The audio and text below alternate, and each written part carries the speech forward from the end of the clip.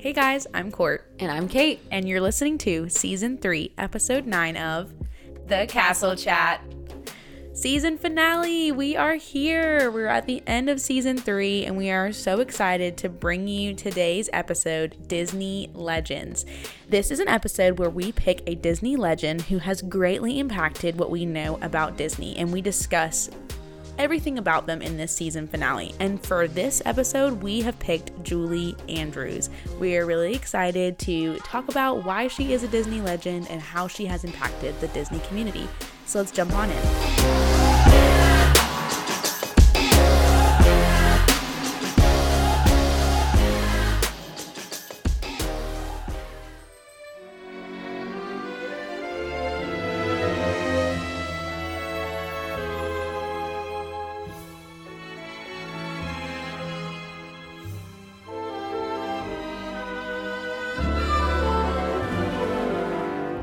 Season finale. What? I can't even believe it. Wow, 3 all the way through. I'm proud of us. I am too. I mean, we started this podcast how many months ago? It was September. 6 months ago. Okay, yeah, 6 months. We've been doing this for half a year. Yeah, we've been super consistent, and I feel like you can always play a comparison game and think about podcasts that are super successful, heavily followed on social media and all of that. But I am really proud of what we bring to the table and think that, you know, the episodes and the creativity that we put out is very unique. And so we just want to go ahead before we even kick off the content, say a quick thank you to everybody who listens and has joined us in this little Castle Chat family. It means a lot to us that there are people out there listening. We surpassed 1,000 streams. Yeah. So that's exciting. But we are really already looking forward to what the next season brings and what the next 6 months bring. So this might be the finale to season 3, but there is so much more to come. Oh yeah, definitely. We have so many more episodes up our sleeve. We cannot wait to share all of them with you. And thank you to all of you that listen each week and are a part of this family. So Julie Andrews. Julie Andrews. I mean, just saying that name alone, I think everybody who is a big Disney fan knows who she is, knows what she has brought to the table in terms of Disney film history. But she has had such a huge career, from, you know, her music career, Broadway career, film career, and has been named a Disney legend by Disney itself. But there's so many reasons why she is relevant to what we know today as Disney, and I'm super pumped to break down her career and explain to people why she's so important. Yeah, I think that's kind of what you guys can expect from this episode. We are going to do just an overview of the history of her career, go through that, also explain to you kind of the impact that she has had with the Walt Disney Company, and also just end on some fun facts. We love fun facts. There is a lot for us to unpack for her, so I'm excited to jump in. So yeah, Court, why don't you just give people a little bit of insight into where Julie Andrews' love and passion for acting and performing started, because it started way back. Yeah, it definitely started way before her time in Disney. So Julie Andrews actually began her performing career by being a part of a traveling entertainment group with her mom and her stepdad for troops during World War II, meaning that she would have been around 9 or 10 years old at that time, which is it's crazy to think about somebody starting their career at that young of age. Yeah, I think it's super cool. I guess from what we've read, when World War II really got into its, you know, full extent, where countries were heavily impacted and schools for kids were not operating. Kids had to be out of school because, I guess, between safety and also people being involved with the war, it wasn't something that was on the table. So Julie Andrews was obviously born in England, maybe not obviously, but she was born in England. And during World War II, her parents were divorced, and she went to go stay with her mom and her stepdad, who were performers for troops, and her stepdad was a singer, and her mom played the piano. And so she just jumped right in with them and began performing, and people loved her, that she was a big hit for the troops. I'm sure that it was something that brought them a lot of joy, just seeing a young kid, reminding them of innocence, and that on its own, giving her an impact, giving her a literal voice during the war, I think is a really cool part of her story. But after that had gone on for a while, because there was no school and she kind of seemed to have this knack for performing, her parents decided to put her into singing lessons, right? Yeah. That's what I would put on my kid if I knew they had some talent.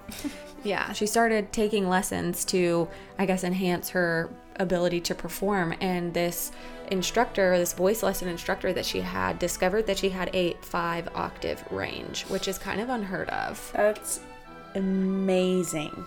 And for her to be so young at the time, her instructor during this time actually has written a book about being her instructor. So obviously she became a huge success and a big hit. I think the name of the book is something along the lines of My Biggest Success, Julie Andrews, or something like that. But she immediately, the teacher was like, oh my gosh, you have this huge range. She had something that's known as absolute pitch in the singing world. So she could match perfect. She had perfect pitch. Yeah, she could hear a note and have no problem identifying what it was and singing it. And so this just kind of rapid fire sent her into this actual singing career. She started performing more. She was like a permanent part of this show in England. I can't remember what the name of it was, but by the age of 13, she performed in something called the Royal Review, where she actually performed for Queen Elizabeth. So by 13, she is performing for the King and Queen, and obviously making somewhat of a name for herself. Yeah, and right before that, when she was 12, that's when she started performing these difficult operatic type of performances. Opera requires such an incredibly high range, and she at the age of 12 was starting to participate in the difficult operatic arias, which I think is mind-blowing. For her to kind of latch on to this idea of, I have a talent, a gift that people don't have, and throw her into a musical career. I think she recorded some songs that was on this English album of sorts. But anyway, she just became somewhat well known to the point where she actually, even before the things that we know her from for Disney, was a part of a Disney classic, right? Yeah. Why don't you talk about that? So she went on to appear as the lead in Cinderella in the London Theatre, which obviously Cinderella, huge Disney iconic movie. And so I think it's very impressive that this is her first taste at Disney, indirectly, I guess you could say. Cinderella came out, the animated Disney classic Cinderella came out in 1950. So in terms of timing, this would have been maybe right around the same time, or probably a little bit before or a little bit after. But I think that Cinderella at that time, whether or not it was a popular Disney classic, became one. And so I think that it's really neat that her connection to something that is as iconic in the Disney realm as Cinderella was a part of her early career. Yeah. This kind of, once she was on Cinderella in London, it's from that point that her career actually took her to Broadway. Yeah, in New York. In New York. So she was in the show The Boyfriend on Broadway, and then one of her most iconic roles on Broadway was when she became Eliza Doolittle in My Fair Lady. Yeah, I read some really cool stuff about her preparing for her role in My Fair Lady. My Fair Lady is a Broadway classic, and Julie Andrews is the original titular Eliza Doolittle. So now you can look up like the original Hamilton soundtrack. If you were to listen to the original My Fair Lady soundtrack, it's Julie Andrews. And this got a lot of positive feedback, a lot of praise.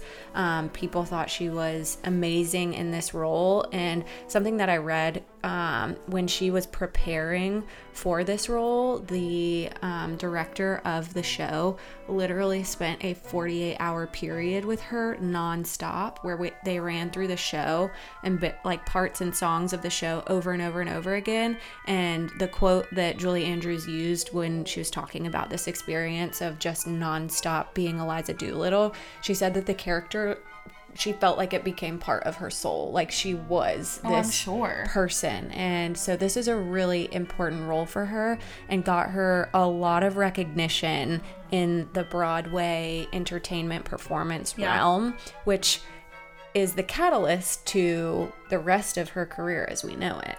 Do we know how old she was when she starred in My Fair Lady?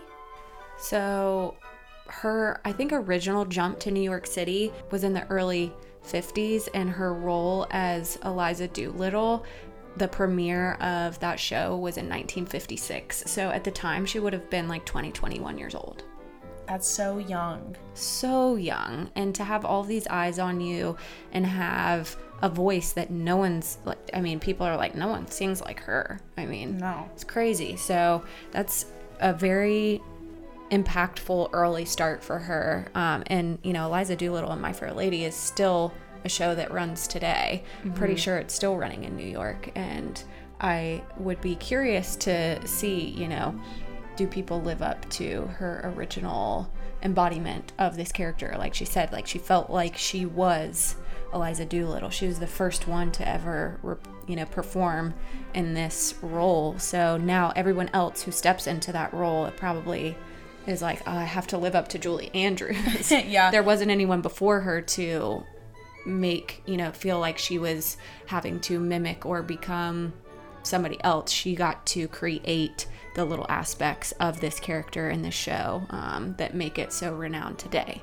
Well, I was going to mention this later, but I'll mention it now because we're talking about My Fair Lady. This was one of the fun facts that I had, but in 2016, she actually directed the 60th anniversary production of My Fair Lady. So I think it's really amazing that she was able to come back and, like, direct it. Her first Broadway show, The Boyfriend, she actually did the same thing or something similar with that, where she came back and directed a version of that show, and I think she won an award for it. So she's kind of stayed true to her roots and really still loves these shows and stories that kickstarted her career and gave her the crazy, awesome Disney career that we know today as well. So after, you know, The Boyfriend, My Fair Lady, what came next for her? So after My Fair Lady, she continued to go on her Broadway career, and she starred in Camelot on Broadway. And this was actually the show where Walt Disney attended and spotted her in her showing of the Camelot. And actually, right after one of the shows that he attended, he literally found her backstage and was like, I want to offer you the role in an upcoming film that I'm putting together, and it's called Mary Poppins. And I'm just like, can you imagine that moment? At this point, it's in the 1960s. Yes. Disney's had several big hits: Snow White, Cinderella, Sleeping Beauty, possibly Peter Pan already at this point. I mean, lots of animated features that are huge successes. He's won Oscars. He's been nominated for several things, and to have, I mean, at this point, Julie Andrews is still, she's a well-renowned singer in the Broadway realm, but to have somebody who does movies approach you and say, hey, I know you do live performances in Broadway, but I'm making a movie. What do you think about this? Yeah. And from Julie Andrews' perspective, she actually had something else going on at that time that made this like probably a very appealing offer to her.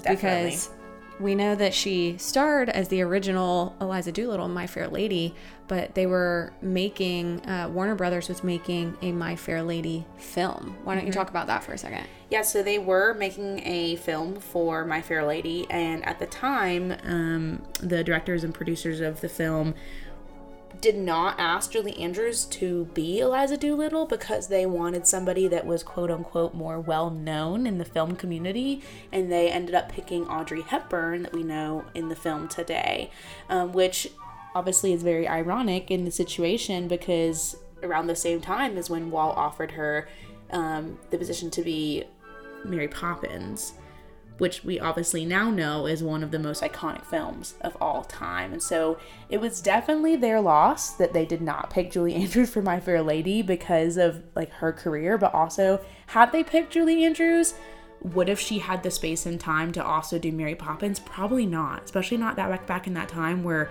creating a movie took a lot more work and time. Mm-hmm. Yeah, and for them to pass her up, she was the original Eliza, so yeah. I'd be upset. Yeah, I was shocked to see that they passed her up for that, but it was also astounding to me because Audrey Hepburn has a dubbed voice, and even the dubbed voice is not Julie Andrews. They didn't even ask her to sing. So you know, the show that we know and love as My Fair Lady, which was brought to life by Julie Andrews, the people producing the film just totally looked over her and said, no thanks, we're going to go a different route.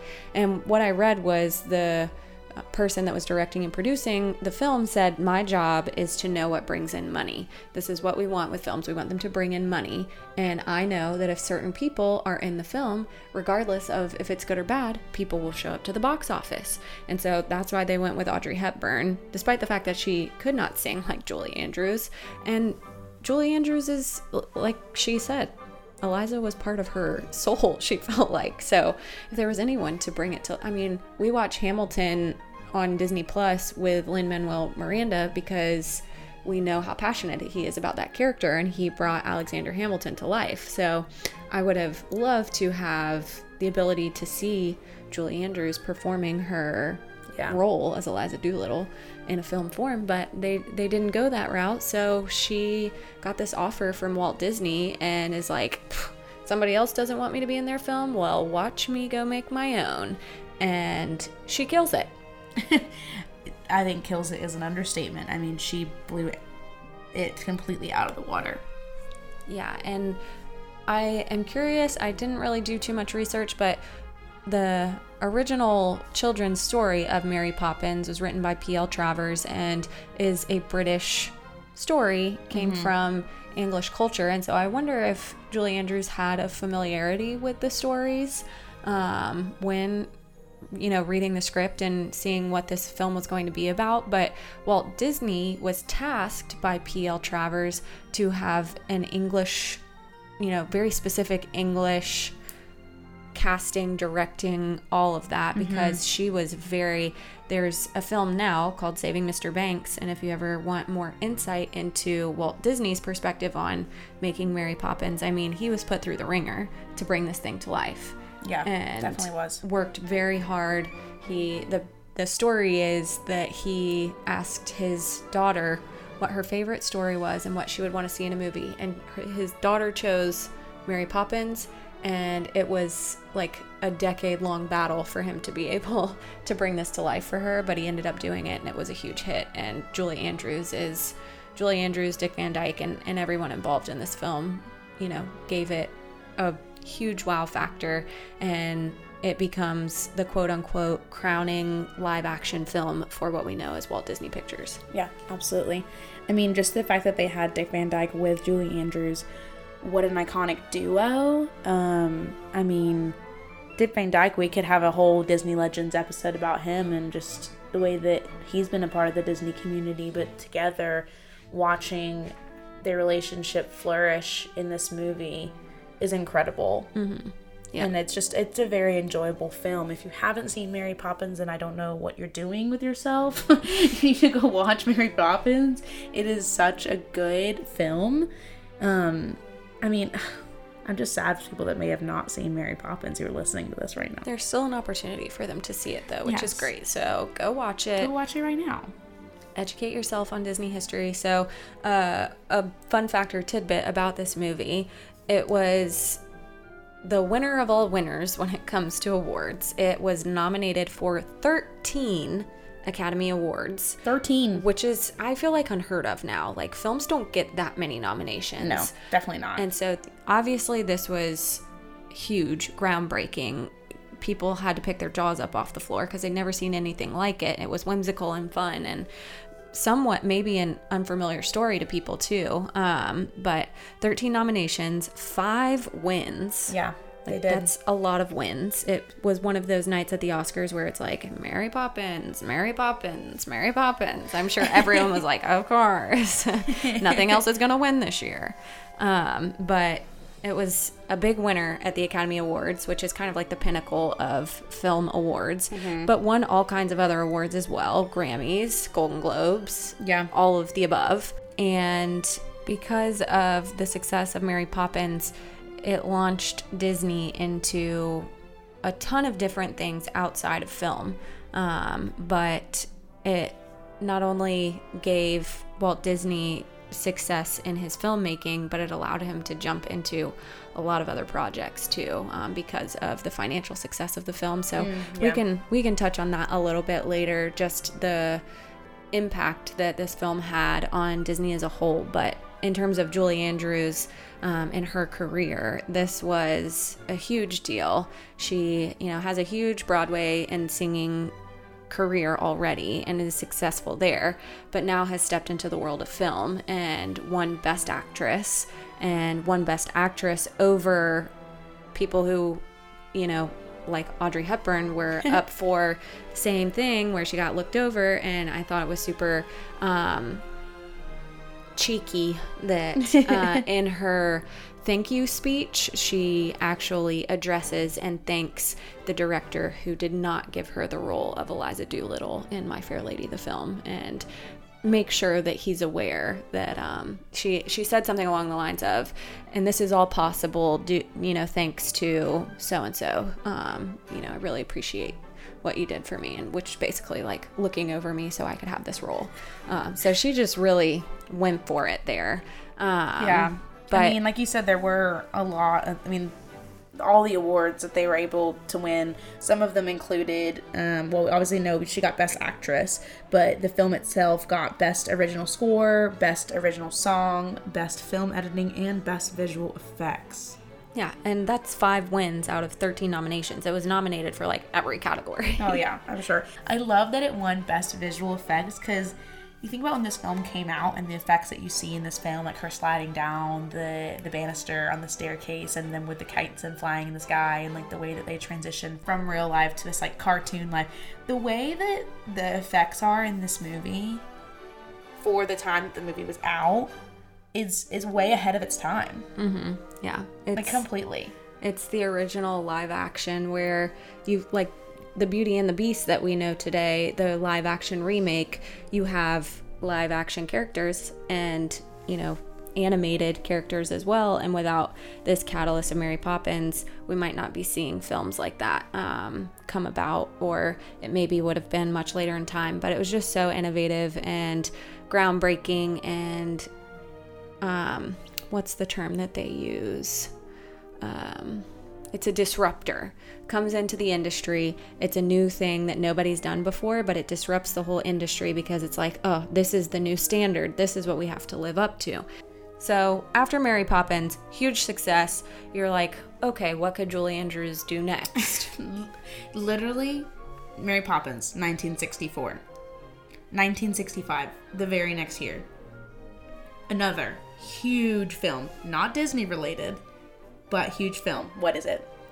The hills are alive with the sound of you. Okay, well, there you go. See, join in. The Sound of Music. The Sound of freaking Music. Mary Poppins and The Sound of Music are, for the United States, culturally speaking, historical. You can't Absolutely. not be, educated in film history for this country without seeing both of those films. And they came out a year apart from each other. Yes. They both were like nearly the highest grossing movies of their year. I can't remember if it was Sound of Music or Mary Poppins, but one of them was the highest grossing movie of the year, and they both win awards out the wazoo. And Julie Andrews is starring in both of them. Yeah. I heard that she actually learned to play guitar specifically for her role in this film as Maria. It's because she didn't know how to play guitar before. Isn't that cool? Yeah, it's one of those things that actors do that I'm always impressed by, is they get literally into character and learn how to do all these new things, like play an instrument to bring the vision to life or whatever the writers and directors had in mind. But I also thought it was interesting in looking, all of this stuff up, that when they brought this character and role to her, she was a little bit hesitant. She wasn't really sure if she wanted to do it because she didn't want to be typecasted as a singing nanny.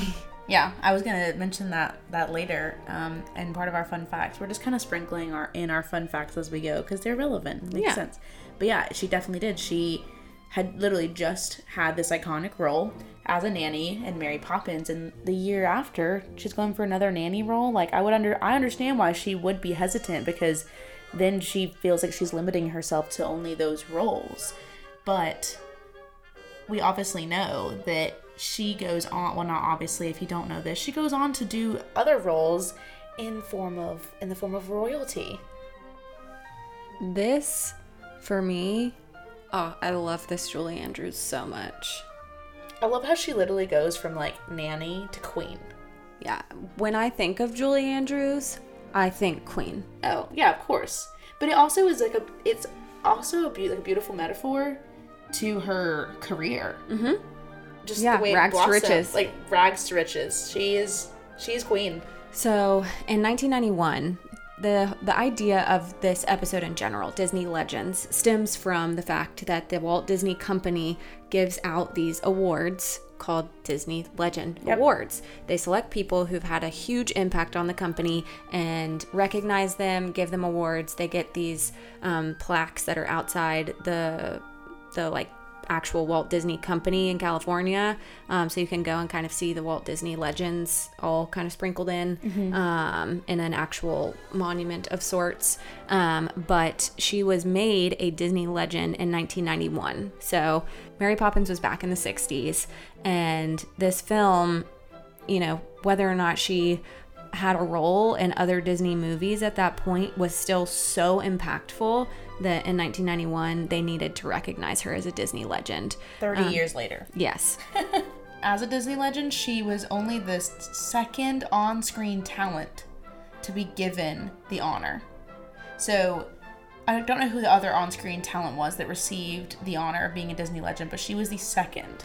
I think at some point, I don't know if it was before or after, I know Dick Van Dyke has been named a Disney legend as well, but to this point, people who have been named Disney legends are behind the scenes people, like the directors, writers, CEOs, whoever else. But as an actress, this was a very rare thing to be given by the Walt Disney Company.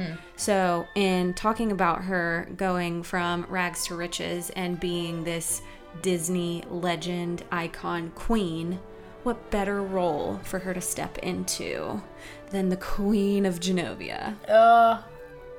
Our sweet Queen of Genovia.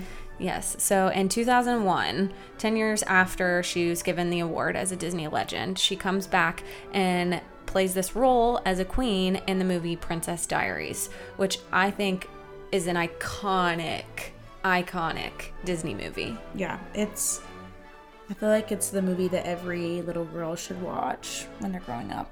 Yeah, I remember seeing this one in theaters, actually, when I was little. I can't remember if I saw it in theaters or not, but I remember when I did see it, I watched it repetitively. Mm-hmm. And I do remember specifically, I don't know who in my family it was, but somebody pointed out to me, that's Mary Poppins, like as the queen, and I was like, what? That's Mary Poppins? No way. And so, she's coming back to Disney for the first time in film form since the 60s, and does Princess Diaries, which maybe by Academy and critical standards wasn't the biggest success. It wasn't winning Oscars or anything, but it was a huge loved Disney film. This was Anne Hathaway, which I feel like Anne Hathaway's career maybe somewhat mirrors Julie Andrews. I feel like they have like very operatic voices. They sing a lot. They're really incredible actresses, but this was one of Anne Hathaway's first, on-screen, not first, but big movies for her before she goes on to do things like Devil Wears Prada and stars in the film adaptation of Les Mis and all these other things. I mean, Anne Hathaway's a huge actress now, and at the time, she was not. Yeah. She was a teenager. She definitely was. I mean, I think they did a great job in casting this film. We had not known, who Anne Hathaway was, and she was Mia Thermopolis, and she played that role to a T. But also, Julie Andrews, I feel like, was the most perfect queen in this film. She handled her role with such grace, but also with so much humor. I feel like we were able to see a really funny side of Julie Andrews that we did see in Mary Poppins, but with this film, she kind of had more creative ability to kind of show that humorous side. The one thing that comes to my mind is, we don't slump like this. And she walks across the screen. Just things like that in the movie that... I think exactly what you said brought her into a different light of, we think of Mary Poppins as practically perfect and she gets everything, absolutely right to a T. And, here she is, a queen who's supposed to be practically perfect, but her role in this story is to show her granddaughter that queens can, loosen up and live a little bit too. She's eating the corn dog. Yes. And knighting the bus driver. And it's a good movie if you haven't seen it. It's so good. Wonderful. And I think when I think of that film too, I think about her career. Although she is a queen in this film, she's still in this type of role where she's a teacher. I feel like nannies are teachers. They're teaching life lessons to the younger generation. And as a queen, she's also doing that. And I just feel like that type of role is a role that fits her really well. She carries a lot of wisdom. And I would personally love to just sit down with her and have a conversation as human to human, not in any type of character, because I feel like that's her in real life as well. Yeah. I feel like that's just who she is. And I just love that although she was able to break that typecast of nanny, that storyline still carried with her because she is a wonderful teacher. Yeah, for sure. And after we get the obsession that people had with the original Princess Diaries in 2001, we have a sequel follow-up in 2004. Again, a great movie. They nailed it. And she actually sings in the second one. She does. Which I think probably took a lot of convincing from Disney to get her to sing in this movie. But she was great. Love it. And well, why did it take so much convincing for her to sing? What happened to her in the late 90s that kind of prevented her from singing? Yeah, so her singing career kind of, I won't say tanked, but she just tapered off of singing because she got these nodules on her vocal cords and she had to have surgery, and it just prevented her and probably scared her a little bit from being able to get back into singing because of how much she exhausted and exerted that part of her body to the point of needing an actual surgery to repair them. So this was maybe the first time after that she sings. Probably because after that surgery, she could not return to the stage again. And so I think knowing that now, I can appreciate that song in the film more because I'm like, wow, it must have taken you a lot of energy to perform this in the movie. And also, we get Raven-Symoné in I know. the Princess Diaries too. Yeah, it was awesome. And we get Julie Andrews mattress surfing. Yes, and she's queen and she's graceful. And I would have to do the math to know how old she was when she filmed this, but in looking at Julie Andrews, would never pin the number on her, but currently in 2022, she is 86 years old. 86. I want to look as good as she looks When I'm 86. Yeah, she's approaching 90, and I would never guess that, and she still talks and, does interviews and things with such poise, and is obviously an incredible actress, singer, and talent. But even, like, little things that have happened in her career because of how revered she is as an actress and singer. She was given... I don't really know how this works. I probably should have done a little bit more research. But she was made a dame by Queen Elizabeth because of her contribution to entertainment and British entertainment. She was named top 100 influential British people. But Brits. That was bad. Courtney is a Brit here, so I'm just over here. As the Brit, I'm just loving hearing you talk about all of this. Please continue. She's one of the top 100 influential Brits out there. And she performed for the Queen when she was 13, and then later on in life, the Queen says, hey, you're really important to our country. I'm going to make you a dame. So now she's Dame Julie Andrews. And that's wild. Is given this royal title by the Queen, plays the Queen, hangs out with the Queen. She gives off royal vibes. Yeah. She's, maybe she should be dubbed like a Disney princess or a Disney queen maybe, but love that. I think she totally fits that role. Let's talk about a couple other things that she starred in. There are a couple of, one more Disney thing. Actually, no, there's a couple more Disney things and then some other films that she kind of starred in. Yeah, so just kind of rapid fire. The obvious highlights of her career are more early career stuff. Princess Diaries was a success, I think, relatively speaking, in the Disney world. But she is in Eloise at the Plaza and Eloise at Christmas Time, which are awesome movies.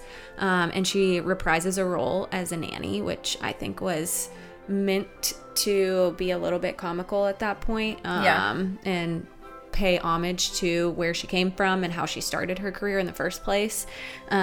She, personal favorite of mine, narrates for the film Enchanted. I think so good. That's another Disney one that's in there.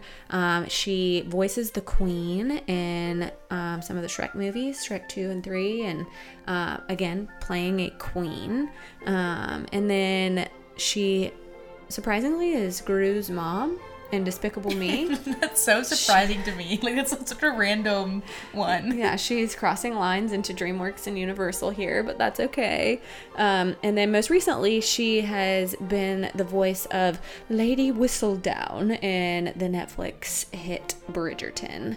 So she's continued to lend her voice to a lot of different roles and kind of do these voiceover type things where she's not acting on screen, but she can lend her voice, which is very recognizable and, pleasant to listen to. Oh, it's a very pleasant voice. To all of these different characters. She can just narrate my life.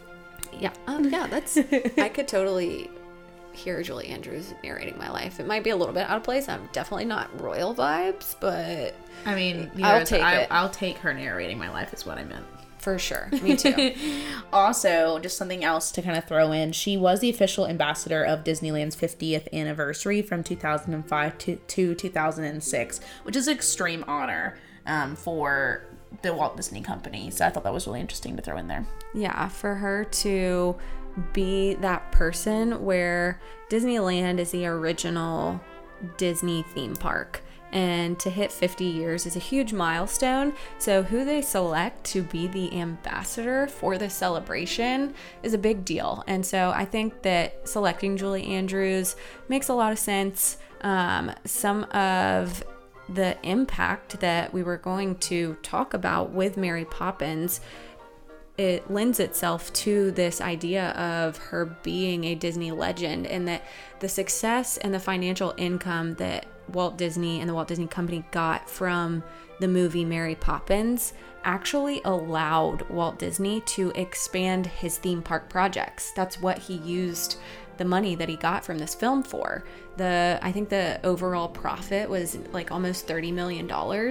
And he used that money to invest in the Disney monorail system, and the like safety system on the monorail is called the Maypo, referring to Mary Poppins. Literally tributes the thing that funded it in the first place, which I think is so cool. But Walt Disney actually used the money for Mary Poppins to purchase land in Florida. Yeah, I mean, I think we would still have Disney World today had Mary Poppins not happened, but I don't think we would have had it as soon as we had it. Mm-hmm. I think... Or as big. And so it's crazy to think that because of this film, we have Walt Disney World in Florida. Yeah, and I think that it speaks volumes to Walt's appreciation of the film too. Yeah. To not only, I mean, if you watch any Disney documentary, specifically about the Sherman Brothers, who wrote a lot of the early music for Disney films, Walt Disney's favorite song from any movie was Feed the Birds, which is from Mary Poppins. Richard Sherman, on many different interviews, has said that, you know, he would just be in the office at the Walt Disney Company and ask him to come in and play that song. And, you know, Julie Andrews sings that song in the film, and it being his favorite song of all of Disney projects, and it being this film that gets him award after award after award, and being a film that gives him the finances to build upon his dreams and hopes for his company.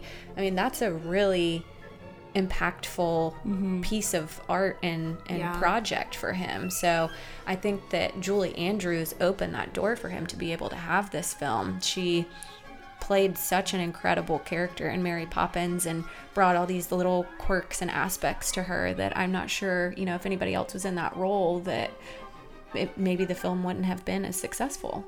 Yeah, I mean, it is very incredible just to see the impact that film specifically has had on the Disney community, but also just the way that Julie Andrews has really blessed us with her presence in these early films, but also coming back in the early 2000s for these other films, because people recognize her, they know her, and it's almost a sense of nostalgia and home. And I love that she's been able to be a part of a lot of Disney projects that have helped fund the things that we know and appreciate today about Walt Disney World. So absolutely. I forgot to mention this fun fact, but here's another fun fact for you. I forget the specific name of it, but the U.S. government actually made Mary Poppins national heritage film. There's a list of films that come from U.S. directors, writers, that are meant to go on this list of being culturally relevant to American film. And Mary Poppins is in the Library of Congress as a film that is super relevant to American film culture and history. Wow. So not only just in the realm of Disney, but in film period, this movie was huge. Yeah. I want to go watch Mary Poppins now. You know what?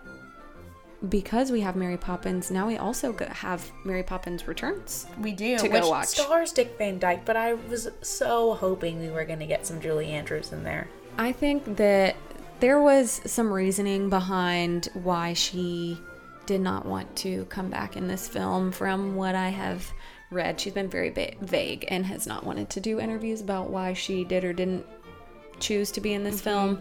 She made a comment to someone saying that she didn't want to dampen Emily Blunt's light as, you know, reprising Mary Poppins. But obviously, I don't know if it comes from a place of I can't sing like that anymore, a hurtful place, or if she truly did just want it to be Emily Blunt's thing.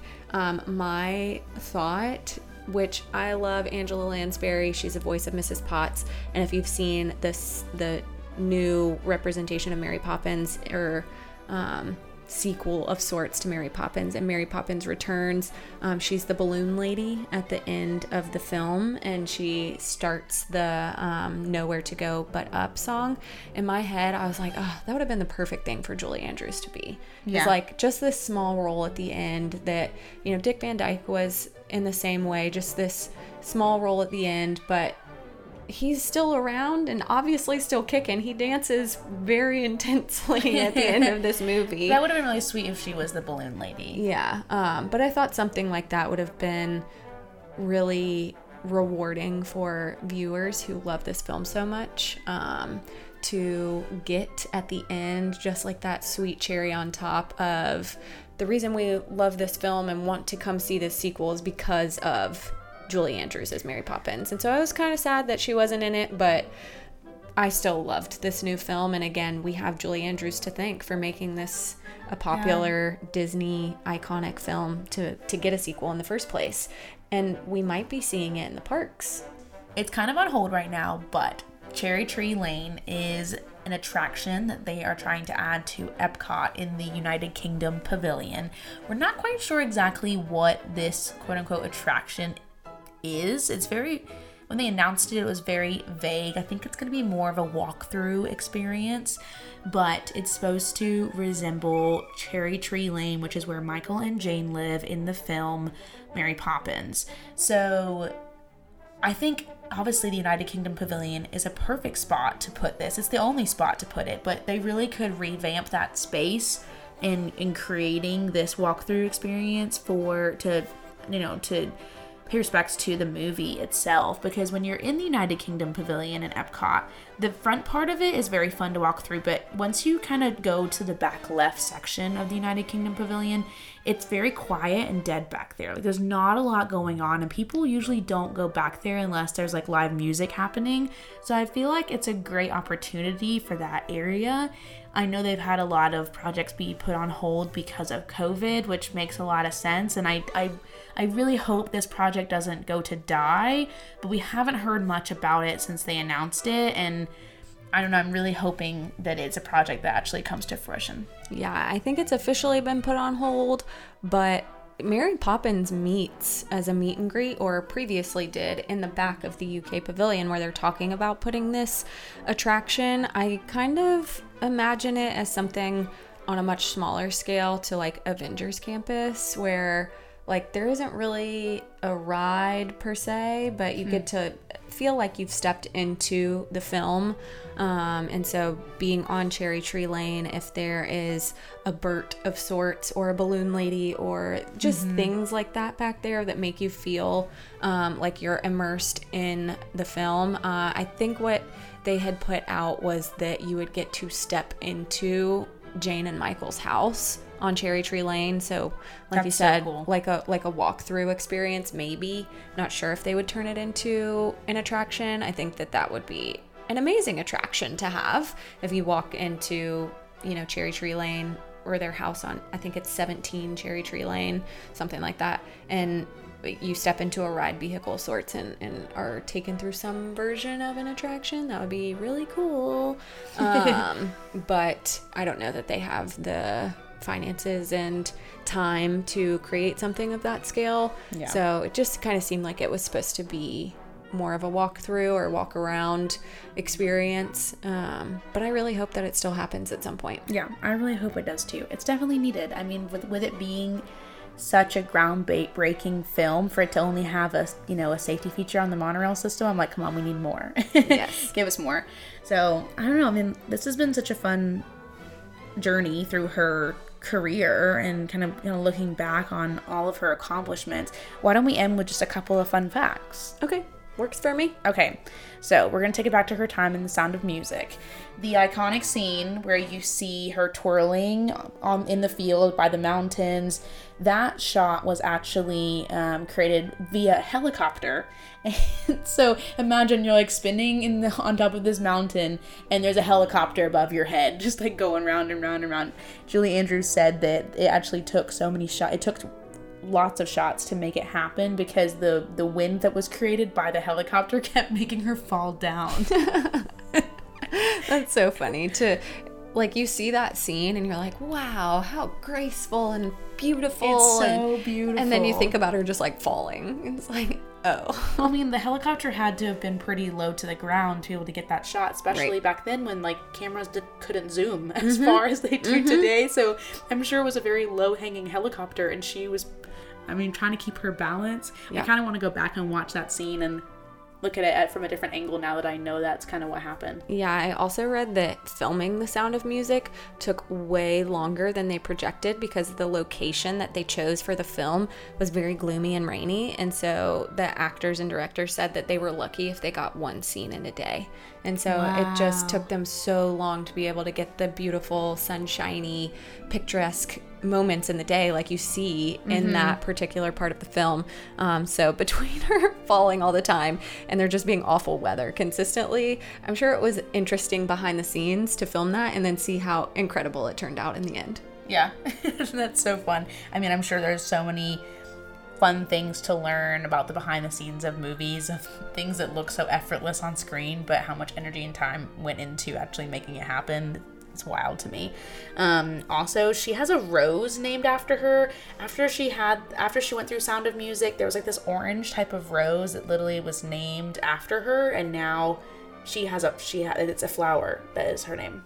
Not only is she recognized by the queen, she is a queen, she's a Disney legend, but even nature reflects Julie Andrews in some way. I mean, to have a flower named after you, that's pretty epic. Like, can you imagine going to the florist and being like, I'd like a Julie Andrews rose, please? I wonder if they're rare. I know, I should look it up. It's an orangey color rose. That's all I know. Perfect. About it. I love it. I feel like if there is any flower to be named after her, it would have to be a rose. No, absolutely. Classic, reliable, beautiful. Yes. Julie Andrews. Graceful. Yes.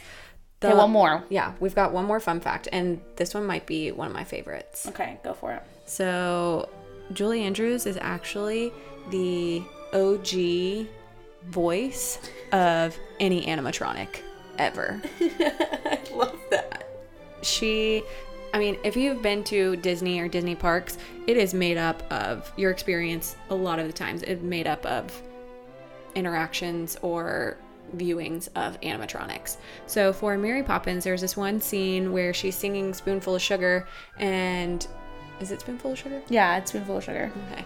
She's singing Spoonful of Sugar, and she, opens the window, and there is a bluebird there, and she interacts and sings with the bluebird, and it's an animatronic, and it whistles back to her, or it's a robin. It's a robin that sings back to her. And this robin interacts with her and sings along with her, and the whistle is actually just a recorded Julie Andrews. She's just having a conversation with herself. Yeah, and I believe that animatronic can be found in Disney somewhere. Oh. I need to look that up. That would be a fun fact of fun facts. It might, yes, it is. It's in Carousel of Progress. Really? Yes, through the window. It's sitting on a tree branch. So if you want a piece of Disney history, go in Carousel of Progress, and there is like a spring or fall scene where there's a robin sitting on a tree in the background, and that is the Mary Poppins robin. Okay, that's amazing. Yeah, another reason to go on Carousel of Progress, all you people skipping it. People that skip Carousel of Progress, we have beef, okay? We have beef. It's a great ride. If you haven't, it's just a nice way to sit down, relax, put your feet up, get some air conditioning, and just experience history. That itself is a Disney legend, so Yeah. Anyway. We can have a whole Disney Legends episode about the Carousel of Progress. Maybe we should. I'm passionate about it. We could do it. Anyways, this has been such a fun episode. I have really enjoyed getting to speak about our queen, Julie. If you're listening, Julie, we love you. What a dream it would be if she heard this episode. Yes, I will buy a dozen roses, bring them to you wherever you are. Just send me that address. She's definitely in Genovia, so. Oh, yes. I'll be there for the next ball of any kind. Yeah, we'll definitely show up, and maybe she'll listen to our podcast. But thank you guys so much for tuning into this episode and catching Disney Legends, and we'll see you next season.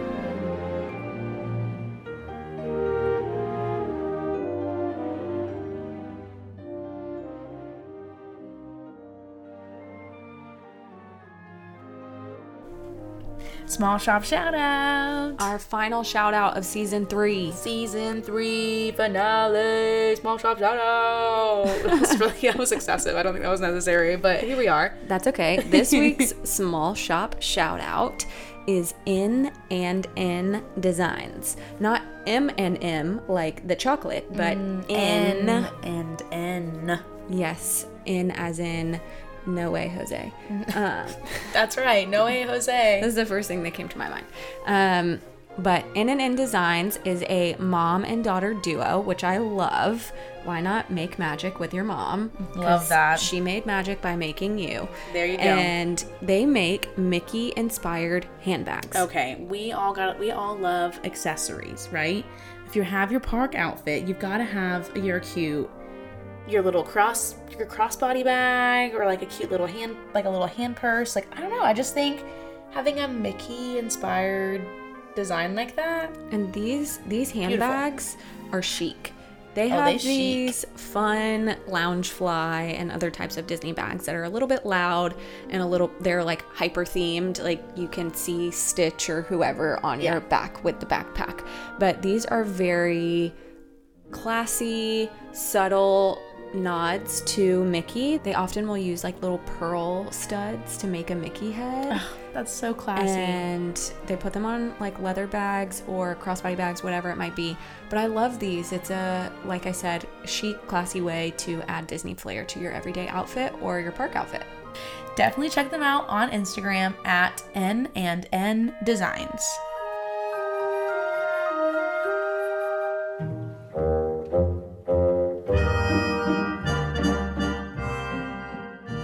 Hey all, this is Kelly from Kelly's Magical Vacations, the official travel partner of the Castle Chat, and I am so excited to bring you today's trip tip. If you're looking to save a couple of dollars, one way to do that is to do your bigger meal at lunchtime. You're going to find, if you look at the menus, that the lunchtime prices are going to be less than your dinner time prices. So try to do a meal around like 1 o'clock when you're in the lunchtime hour at a full service location, and you'll be able to kind of fill up on that meal and then just do a snack later on. There is so much great food out there in Walt Disney World that you are definitely going to want to try all the snacks and all that. So that's a great way to do it and save a few dollars at the same time. Be sure to head over to Kelly's Magical Vacations on Instagram for all your Disney tips and tricks. And if you are looking to plan a Disney vacation, you can head to the Castle Chat's Instagram. Click that link in their bio and there will be a form that you can fill out so that we can start planning, and I can help you with everything from your accommodations to your tickets to your dining and everything in between.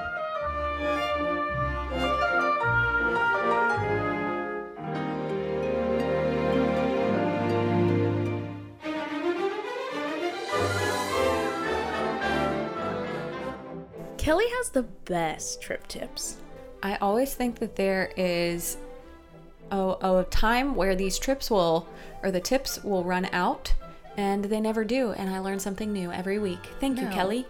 I mean, it makes so much sense. Go ahead and have your larger meal at lunch, save some money, enjoy the table service. Yeah, I think that a lot of times people will skip out on table service because it's too expensive, but not only does this give you an opportunity to experience new things, try different foods, it gives you an opportunity to sit down out of the Florida heat and get off your feet for a second. Yeah. And yeah, I mean, why not just sit down and enjoy a really nice meal in the middle of the day? Disney's crazy. Treat yourself. Yeah. Thanks, Kelly. If you want to learn more about Kelly and her services with Kelly's Magical Vacation, definitely hit her up on Instagram. There's also a link in our bio where you can go ahead and get signed up to get her help. It's free, and it supports us in our partnership with her.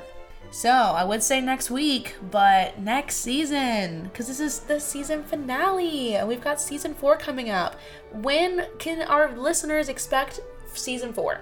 So we always take a 2-week break between each season. It gives us an opportunity to plan, get things ready, and keep things in a timely manner for you. So you can expect to see us back in 2 weeks on April 24th. So we will miss you guys for the next 2 weeks, but we have so much that we want to get done in that time to make season 4 another memorable one for you. Yeah, definitely. I mean, we also want to incorporate a lot of episodes next season that you guys get to vote on. We did that a little bit this season, and that was so much fun.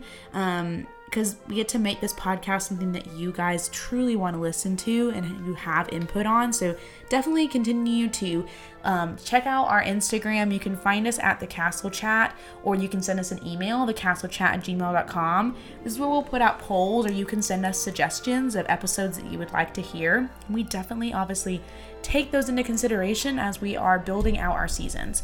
So definitely reach out to us via those platforms. Also, we would love before season 4 starts if you would drop us a review. We are 3 seasons in. We've been doing this for 6 months.